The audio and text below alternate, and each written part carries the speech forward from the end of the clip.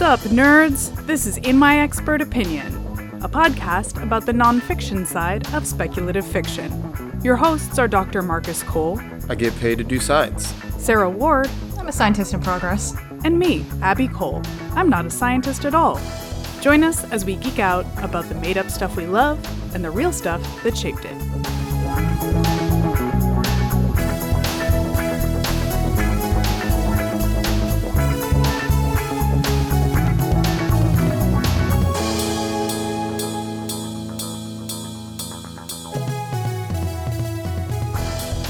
Today we're going to talk about Avatar: The Last Airbender and the 4 classical elements. Oh, yeah. Ayo. It was only a matter of time before we got to Avatar: The Last Airbender. I mean, how could we not, right? Truly, truly, truly. And honestly, to celebrate this fantastic achievement of our podcast, I shaved my head this week. So I was just trying to really nice. Excellent. embrace all the Aang and just be Yeah. prepared to talk some Avatar. Did you also get blue tattoos? Yeah, dude, I'm arrow tattooed up. Oh shit, man. I didn't realize you were an airbending master already. Dude, That's actually extremely impressive. We are getting ahead of ourselves. Let's talk about what this show is. Avatar: The Last Airbender is a children's TV show that used to air on Nick. No. It tells the story of Aang, who is, as you might guess, an avatar, and the last airbender. Whoa. The first A is for Avatar, the second A in his name is for Airbender. Yeah. And the N is for Nickelodeon. nice guy. NG Nice is for nice guy. Avatar Airbender, nice guy. Yeah, this story takes place in a world where basically there are 4 different nations that can do this thing called bending, where they control earth, water, fire, and or air. You can only do one of them if you can bend it all. Yeah, You can only do one of them unless you are the avatar. exactly. The avatar is the master of all 4 elements.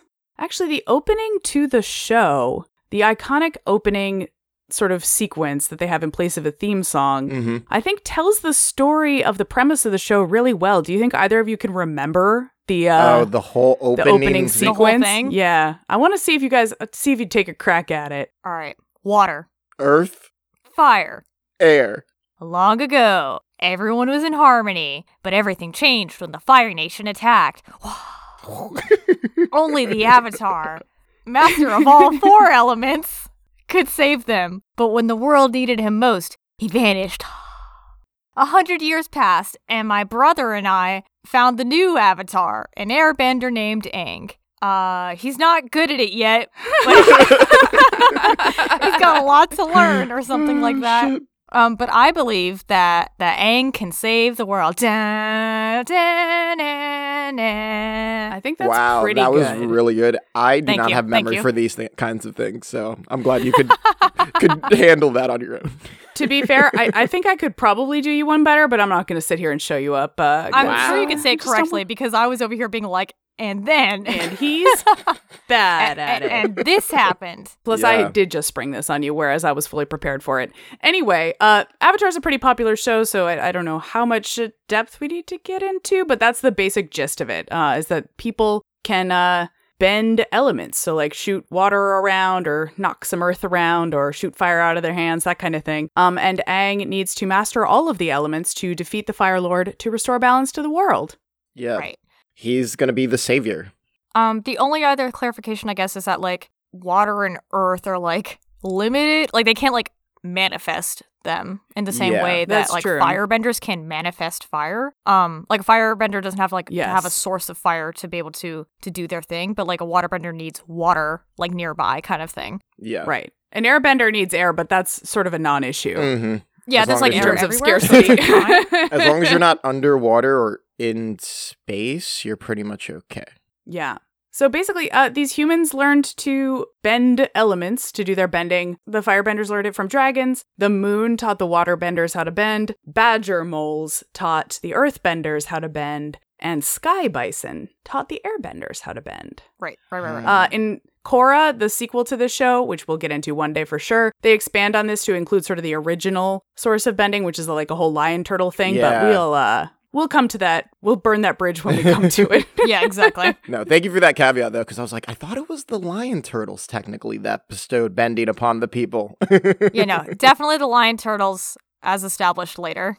The lion turtles also can teach the Avatar specifically a fifth kind of bending, which is like essence or like spirit bending. Yeah, I think they call it like energy bending on like the fan wiki. That makes more sense. I couldn't remember the name of it, but basically it allows the Avatar to like take away someone's bending. Yeah. So we're actually, it's interesting that you bring that up. So we're going to be talking mostly about ancient Greek and Buddhist roots for the four elements. And both of those traditions have later added, or sometimes in certain traditions of it, added a fifth element that's like ether or void. So it sort of has that as an option as well. But generally speaking, we're just looking at those elemental ones, the earth, water, fire, air, or wind, depending. Yeah. We would be remiss if we didn't note that Avatar The Last Airbender was an American creation, but is heavily based in specifically Eastern Asian influences, but generally also other influences like different indigenous groups, South Asian, Southeastern Asian. It does predominantly draw from like East Asia, though. Yeah. Yeah. It makes sense that it would draw from like Buddhist stuff if we're talking about like the classical four elements. Yeah. Right. Some Buddhist stuff and then some Greek because it is a Western thing. I will say that in Japanese and Chinese traditions, there's a sort of a 5-element thing, and like Chinese doesn't have air, but it does have metal and wood. Yeah. Oh. So there's a variation. We're just going to talk about the ones that more directly parallel the ones that are in the show. Whereas, yeah, I mean, there's metal bending in the show eventually as well, but that sort of gets smooshed under. It's like earth bending. Right. And there's like plant bending, but that gets smooshed underwater. So right. While some of those quote unquote elements that are in Chinese traditions show up, they are not categorized in the way that they would be in Chinese traditions. I'm also only going to talk about stuff before Jesus. Okay. Are we saying that Jesus was like the Fire Nation kind of thing? Or like what exactly? Like why did that stop being a thing after Jesus? It is my arbitrary date that I'm setting as the last thing I'm going to talk about. Sure. Okay. Because basically after the Jesus stuff, we start hurtling towards alchemy. I see. Yeah. Creating boundaries between our episodes. Man, we're always coming back to alchemy on this show, huh? Yeah. And since everybody else has decided Jesus is the turning point, I'm just going to hop on that bandwagon. That's fair. Yeah. I wouldn't say that Jesus is an analog of the Fire Nation. No, I wouldn't make that claim. Okay. I guess and you'll probably mention this, but was there like a first element that like kind of jump started the whole idea of the four elements? Like I would guess maybe fire. I'm going to actually ask you to table that. Oh, okay. I'm going to come back to that. Once we get to the Greeks, I will come back around to that question, Marcus. Say no more. Yeah, I want to start with Buddhism, partly because the Eastern traditions are sort of more of what the show's sort of culture and aesthetic are based on. Totally makes sense. Most Buddhist schools of thought don't really believe that the material world is strictly permanent or real. So there's an element to which, well, I shouldn't say element so casually in this episode. There's a certain degree to which talking about the four classical elements is a little bit, I don't know, incongruous with Buddhist thought in general, right? Which is because if you're talking about these material things, it makes sense. I guess if you're saying the material world doesn't really matter, but like you're kind of like basing this on like material things, there's a disconnect there in like your right. But the way that it's sort of looked at, the four elements in Buddhist schools of thought, is sort of like they're qualities that can be defined about what we experience as the material world, if that makes sense. Mm-hmm. So it's not like this is the truth, but rather this is sort of the qualities of the world that we experience on a day-to-day basis. Sure, yeah. An early Buddhist tradition in writings from the Abhidharma from India around the 3rd century BC describes the world as being composed of the four great elements, which are earth, water, fire, and wind. Mm-hmm. And the way it's described in these texts is not so much that it has they have a permanent or static state, but they're just sort of a way of understanding the world around you. So the way of considering the world that you're experiencing on a day-to-day basis. But the problem with this, like I said, is that there's this sort of incongruity with Buddhist ideals, and we start to get into some ethical difficulties because of the way that people talk about sort of the logical outcomes. If the world is made up of these four things, then what does that mean for us as people, right? So in writings from the Caravaka school, a person named Ajita Kesakambali wrote that the human being is composed of the 4 great elements, and when one dies, the earth part reverts to earth, the water part to water, the fire part to fire, the air part to air, and the faculties pass away into space. Fools and wise at the breaking up of the body are destroyed and perish. They do not exist after death. So basically, this sort of is doing away with the idea of a human soul. Yeah. And similarly, another early teacher of Buddhism said the earth body, the water body, the fire body, the air body, pleasure and pain, and the life principle. Thus there is neither slain nor slayer, neither hearer nor proclaimer, neither knower nor causer of knowing. And whosoever cuts off a man's head with a sharp sword does not deprive anyone of life. He just inserts the blade in the intervening space between these 7 bodies. Oh my god. Wow. That's kind of intense, huh? Yeah. So you're saying, like, you're not actually capable of committing murder? That's sort of what the problem is here, right?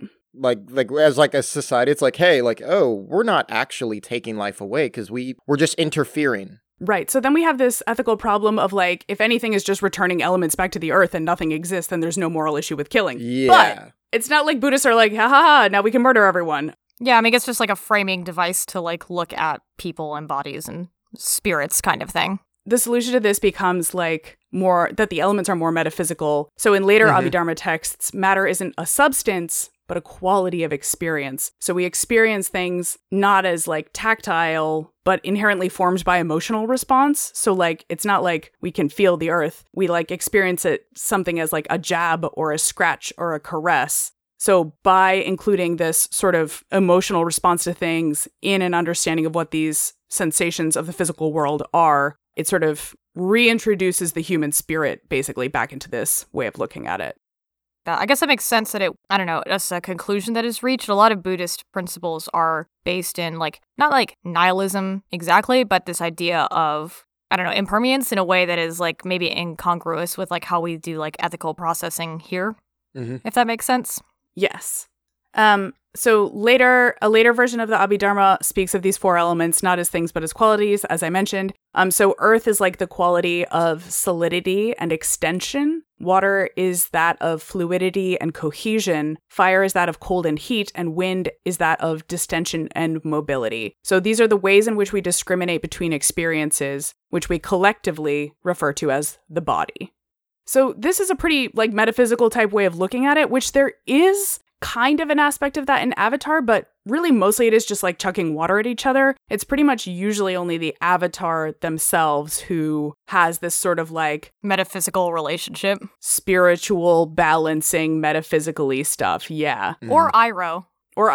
Yeah. Because Iroh's the one who like he teaches it to his nephew, who is the son of the Fire Lord, like the idea of taking lessons from each of the elements and the things associated with them. Like air is an element of like freedom, mobility, movement, and stuff like that. Water also is something about like being fluid and movement, but in like a less detached way kind of thing, and being able to like incorporate that into your own like personal philosophy and lifestyle as well as your like bending style. But that seems to kind of be like this line of thinking of like, these are the metaphysical aspects associated with these elements.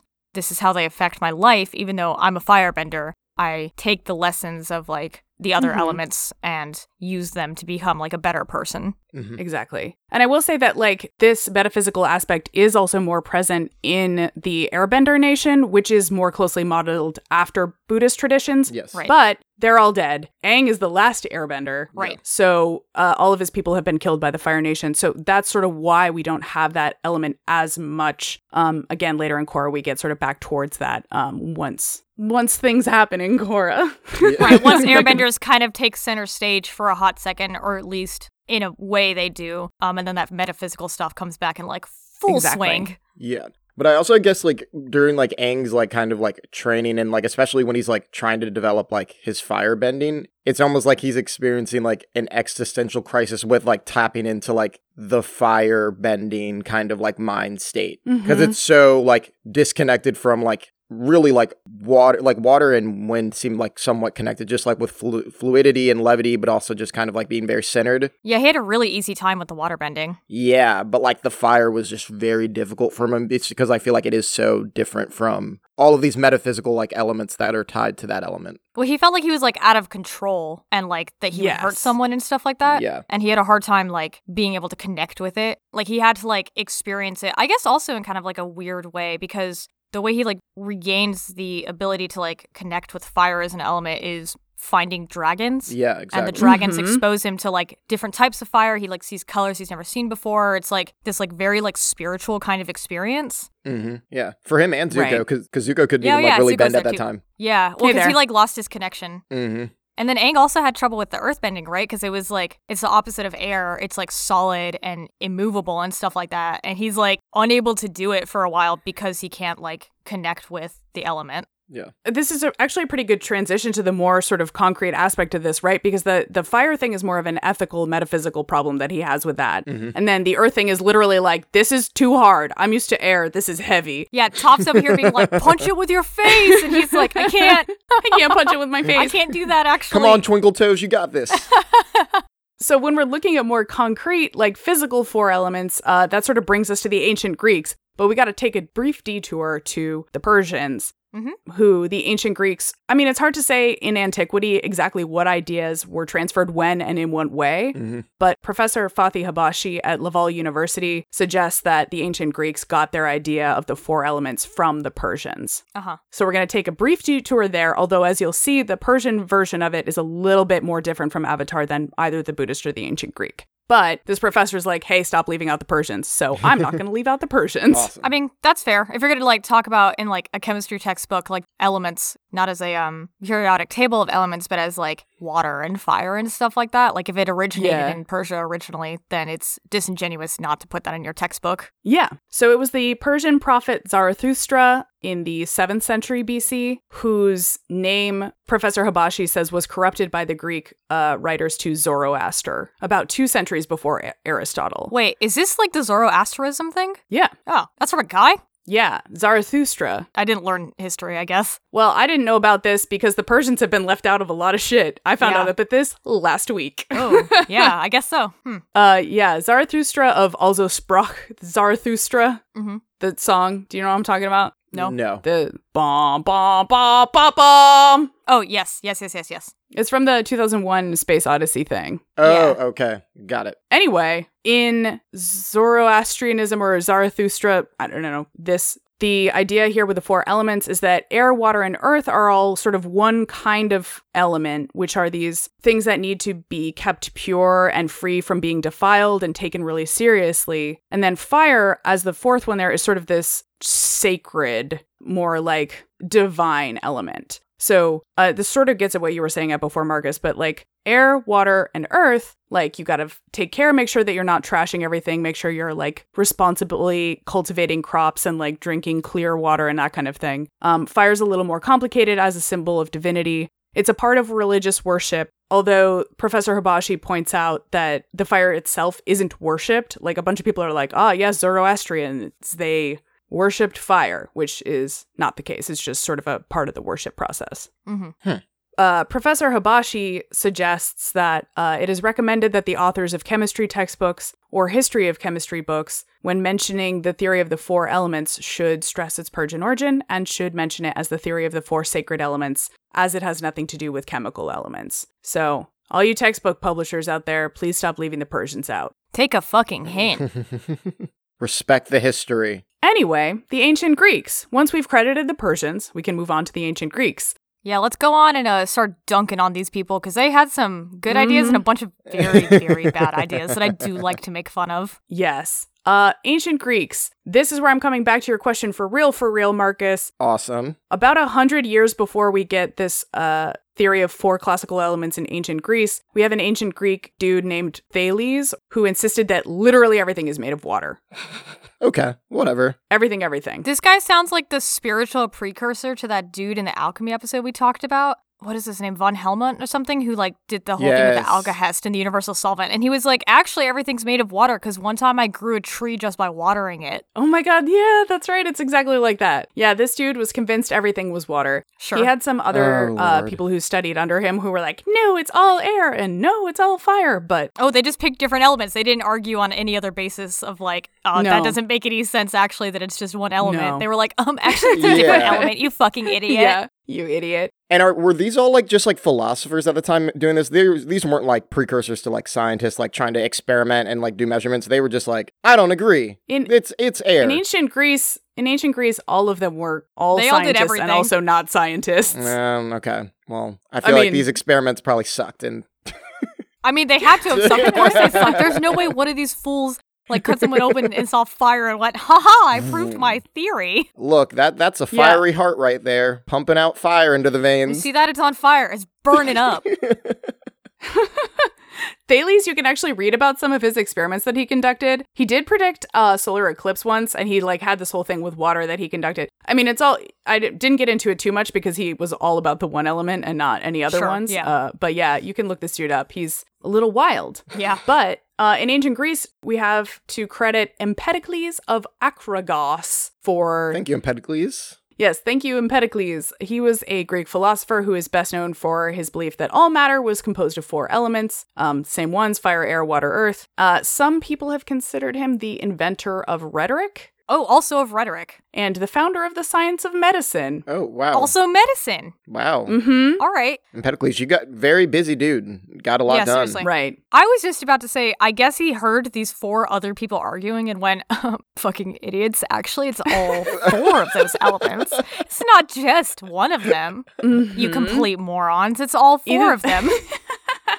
Either that or he stole it from the Persians. Yeah, well, little column A, little column B. When I was reading up on this guy, I found some like absolutely delightful ways that a bunch of his contemporaries described him, and it's all very poetic and fancy. So I'm going to read you some things that people had to say about Empedocles. These are his reviews, 5 out of 5 stars. His reviews, yes. Yes. So one person said he was not only a philosopher, but a poet, a seer, a physicist, a social reformer, a man of so much enthusiasm that he would be easily considered a charlatan by some people or become a legendary hero in the eyes of others. Wow, this dude is mega excited, huh? Charlatan. Yeah, seriously, right? We'll go ahead and decide that. There's no way you're doing all of these jobs well. There's no way you're doing all of these things to any kind of like professional level. Like maybe 1 or 2. Maybe. Another person described him as a man of fervid imagination, versatility, and eloquence with a touch of theatricality. This guy was a fucking character, huh? Man. Mm-hmm. Oh my god. I'm just like seeing the eccentric academic all over again. Yeah. Come to my laboratory, and also, can I engage you in some rhetoric? And also, I am working on a play as well. Can you review it for me? Can you read this? Tell me what you think about it. I wrote a movie. He invented also cinema, yes. Wait, really? No. It was like someone's claiming that? How? Oh my god. No. Empedocles, here's another quote, my last one. So great and rare a man that he left no school. None of his admirers or disciples, not even the faithful Pausanias, was able to continue the master's work. Maybe because it was all a bunch of fucking bullshit. Dude, maybe it was written in some kind of like cryptic code, much like God, we're The back to it. Alchemist, and no one could ever really interpret it again. Everyone looked at his notes and he was like, and then the butterfly took off and had a child. And everyone was like, I can't, what does that mean, man? But it's beautiful. He's a poet. Oh God, he's a poet too. No, yeah, that was one of the things I think on one of my lists. I could be wrong. Yeah, it was really funny that you guys are describing this as such bullshit. I don't know if he wrote in code or whatever, but when I was reading one of the articles about him, the authors sort of, without any sense of irony, wrote, and I quote, Empedocles did not base his 4-element hypothesis on any experimental evidence. Woof. Woof. And they said that as if that was okay? They were just describing it. I mean, as if that wasn't like complete fucking bullshit? I don't think it was like a value judgment so much as it was like, hey guys, like this is what he said, but also he literally did nothing to prove it. He did pull it out of his ass. But that's no big deal. That's just the way it was done back then. Oh my god. So yeah, he quote unquote came up with this 4 elements thing along with the forces of love and strife. What? Well, you got 4 elements and then you've got love and strife. And love mixes things and strife separates them. So he tried to invent addition and subtraction by saying love and strife? And by varying love and strife, you get different things. So like, wait, hold on. Let me ask you one of these. So what is earth, love, water, love, air, strife, earth? Like, what is that? You know what I mean? Can you let me know what I get when I do that little equation? Say it one more time. This Rebus puzzle of... I forgot it, so let's try it. Let's do a Give me a different one. Earth, love, water, strife, fire. Plutonium. No, what? That's a real element. Slow down, buddy. Wait. Okay, earth, love, water, strife, fire. Yeah. I'm gonna say you would get clay. Okay, so plutonium's a fake answer, but clay is an acceptable answer. You know, clay isn't real, guys, so obviously. Let's see. Or like, what's another cold earthy thing? Wet earthy thing? Like fungus, maybe? Oh my god. I don't know. This is so wild. Dude, all I can think about is like love is like being an overhead mixer and strife being like a separation funnel. I'm just like, okay. I was thinking of Captain Planet. Wow. I like how you went real science with it. Yeah, And I was like, I'm just trying to think about lab equipment. This is like everyone putting their hands together and being like, I don't remember what they did in Captain Planet, but you know what I mean? Like this idea of like, I guess we just like each other, so that means that these elements work together now. No, man, you need all the strife in the extraction funnel so your hydrophobic and hydrophilic layers separate. They just need that strife. That's definitely what he was talking about, like for sure. For sure he was talking about that. I think I made it pretty clear that he did not do any experiments at all. Well, how do we know? He's writing a bunch of fucking poetic bullshit. Maybe he did all the experiments and they just couldn't decipher any of them. Yeah, they couldn't read it. Okay. Anyway, Empedocles came up with this cosmological theory, which is basically that the world is an unending cycle of the competition of love and strife, and the cosmos as we know it is a result of intermediate phases of the 2 extremes of the triumph of one of those forces, which is actually not unlike some of what we see later in Korra. Yeah. That's true, actually, yeah. Anyway, Aristotle was a big fan of this guy. Okay, sure. He was one of the people who was like, oh yes, Empedocles invented rhetoric, although I could not find any information about why he thought Empedocles invented rhetoric. He just decided it. He was like, this guy did it.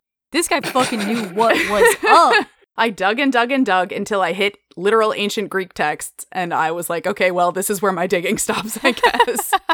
So Aristotle's 4 elements thing is basically what became most famous and enduring, at least in Western traditions. This is what shows up in all those chemistry textbooks. And he thought that there was like a prime matter that only had a potential existence until it was impressed by form, and that that form was these 4 elements and also 4 qualities. So these 4 elements and 4 qualities are often depicted with like a square inscribed inside a diamond, and that the elements are at each corner of the diamond and the qualities are where the square intersects the diamond, if that makes sense. Got it. And those qualities are hot, dry, moist, and cold. So, yes. So each element has 2 of these qualities. Can you guess what fire's 2 qualities are? Moist and cold. Hot and moist. It's a hot and moist fire. It's not hot and dry? No, it's hot and dry, yeah. Nah, I want it to be moist. I want it to be a moist fire. It's moist. All of them are actually moist. That's the secret, is that every single one of the points was just moist.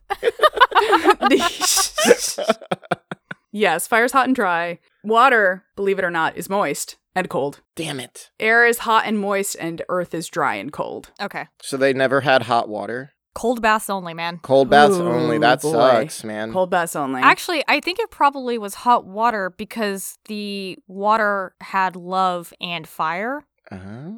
No, actually, so that's some Empedocles shit, but Aristotle had this idea that these elements can pass into one another What? by the medium of the quality that they have in common. So like, because fire is hot and dry and air is hot and moist, fire can become air through the medium of heat because they both have that in common. Got Okay, it. interesting. But water could but you could never have water becoming fire. Not directly. I think you'd have to go through earth or air. Now, I don't want to give him credit, but that is actually a sensible sentence to me. Yeah, water cannot become fire. Makes sense to me. I'm going to have to give it to him. That one does make sense. He later added a fifth element that was later called ether, although he didn't call it ether because at the time he was like, wait, what the fuck are stars made of, though? He was like, Ether. wait, shit. He's like, I can make sense of literally everything else, but I don't know what the fuck stars are made of. So I guess there's another one. I like to think that he like woke up in a panic one night and like ran outside and was like, fuck, Oh no. shit. On the day he had too much cheese and cut it into too small of pieces. Too small of atom sizes, yeah. He had, cheese-fueled fever dream. And that's like, fuck, Oh what my even God. is this? What are God, the cosmos? the Oh stars. man, what if the cheese got a little funky and some mushrooms grew in there and he was having like a psychedelic episode and he was like, oh my God, the ether. Yes, this I is what figured happened. it out, guys. I got it. No, he didn't call it ether. He was actually Oh. kind of cranky when people tried to call it that, so they only called it after he was dead. They waited till he was dead to say it. Everyone was just quietly saying it behind his back until he died. It's like, oh shit, Aristotle's coming. Here, just don't say ether. Yeah, so these four elements and these qualities later become the basis of the four humors, which we're not going to get into that now because I suspect we may be able to get into the four humors later. But if I mean, why even talk about them? Because they're so correct and scientifically accurate. I mean, there's no need to talk about it at all. You know what I mean? yeah. Yeah, so that's sort of the Greek version of it. And Avatar, as I mentioned, has elements of both these like Buddhist and Greek ideologies. Mhm. When it's like rock punching and fire shooting and water freezing stuff, it's more the Greek version. But when you get into the sort of like how they relate to oneself, then it's more about the Buddhist way of looking at things. Got it. Is there like another, maybe like, I guess, historical reference to like the combination of all the elements, like producing like something of like infinite power or like infinite good or like something that would be analogous to like the whole concept of like an avatar bringing together all these elements to like save the world and bring balance to society? I mean, the combination of all the elements is the body, is a person. Oh, yeah. Yeah. So, okay, here's what it is. Here's what it is. Fire, love. Uh-huh. Damn it. God Yeah. damn it. Fire, love, air, love, water, love, earth is a good person. Okay. And fire, strife, air, strife, water, strife, earth is a disintegrated bad person. And that's my expert opinion. And that's your expert And opinion. Oh, your that's what it is. Wow. Oh, all right. Wow.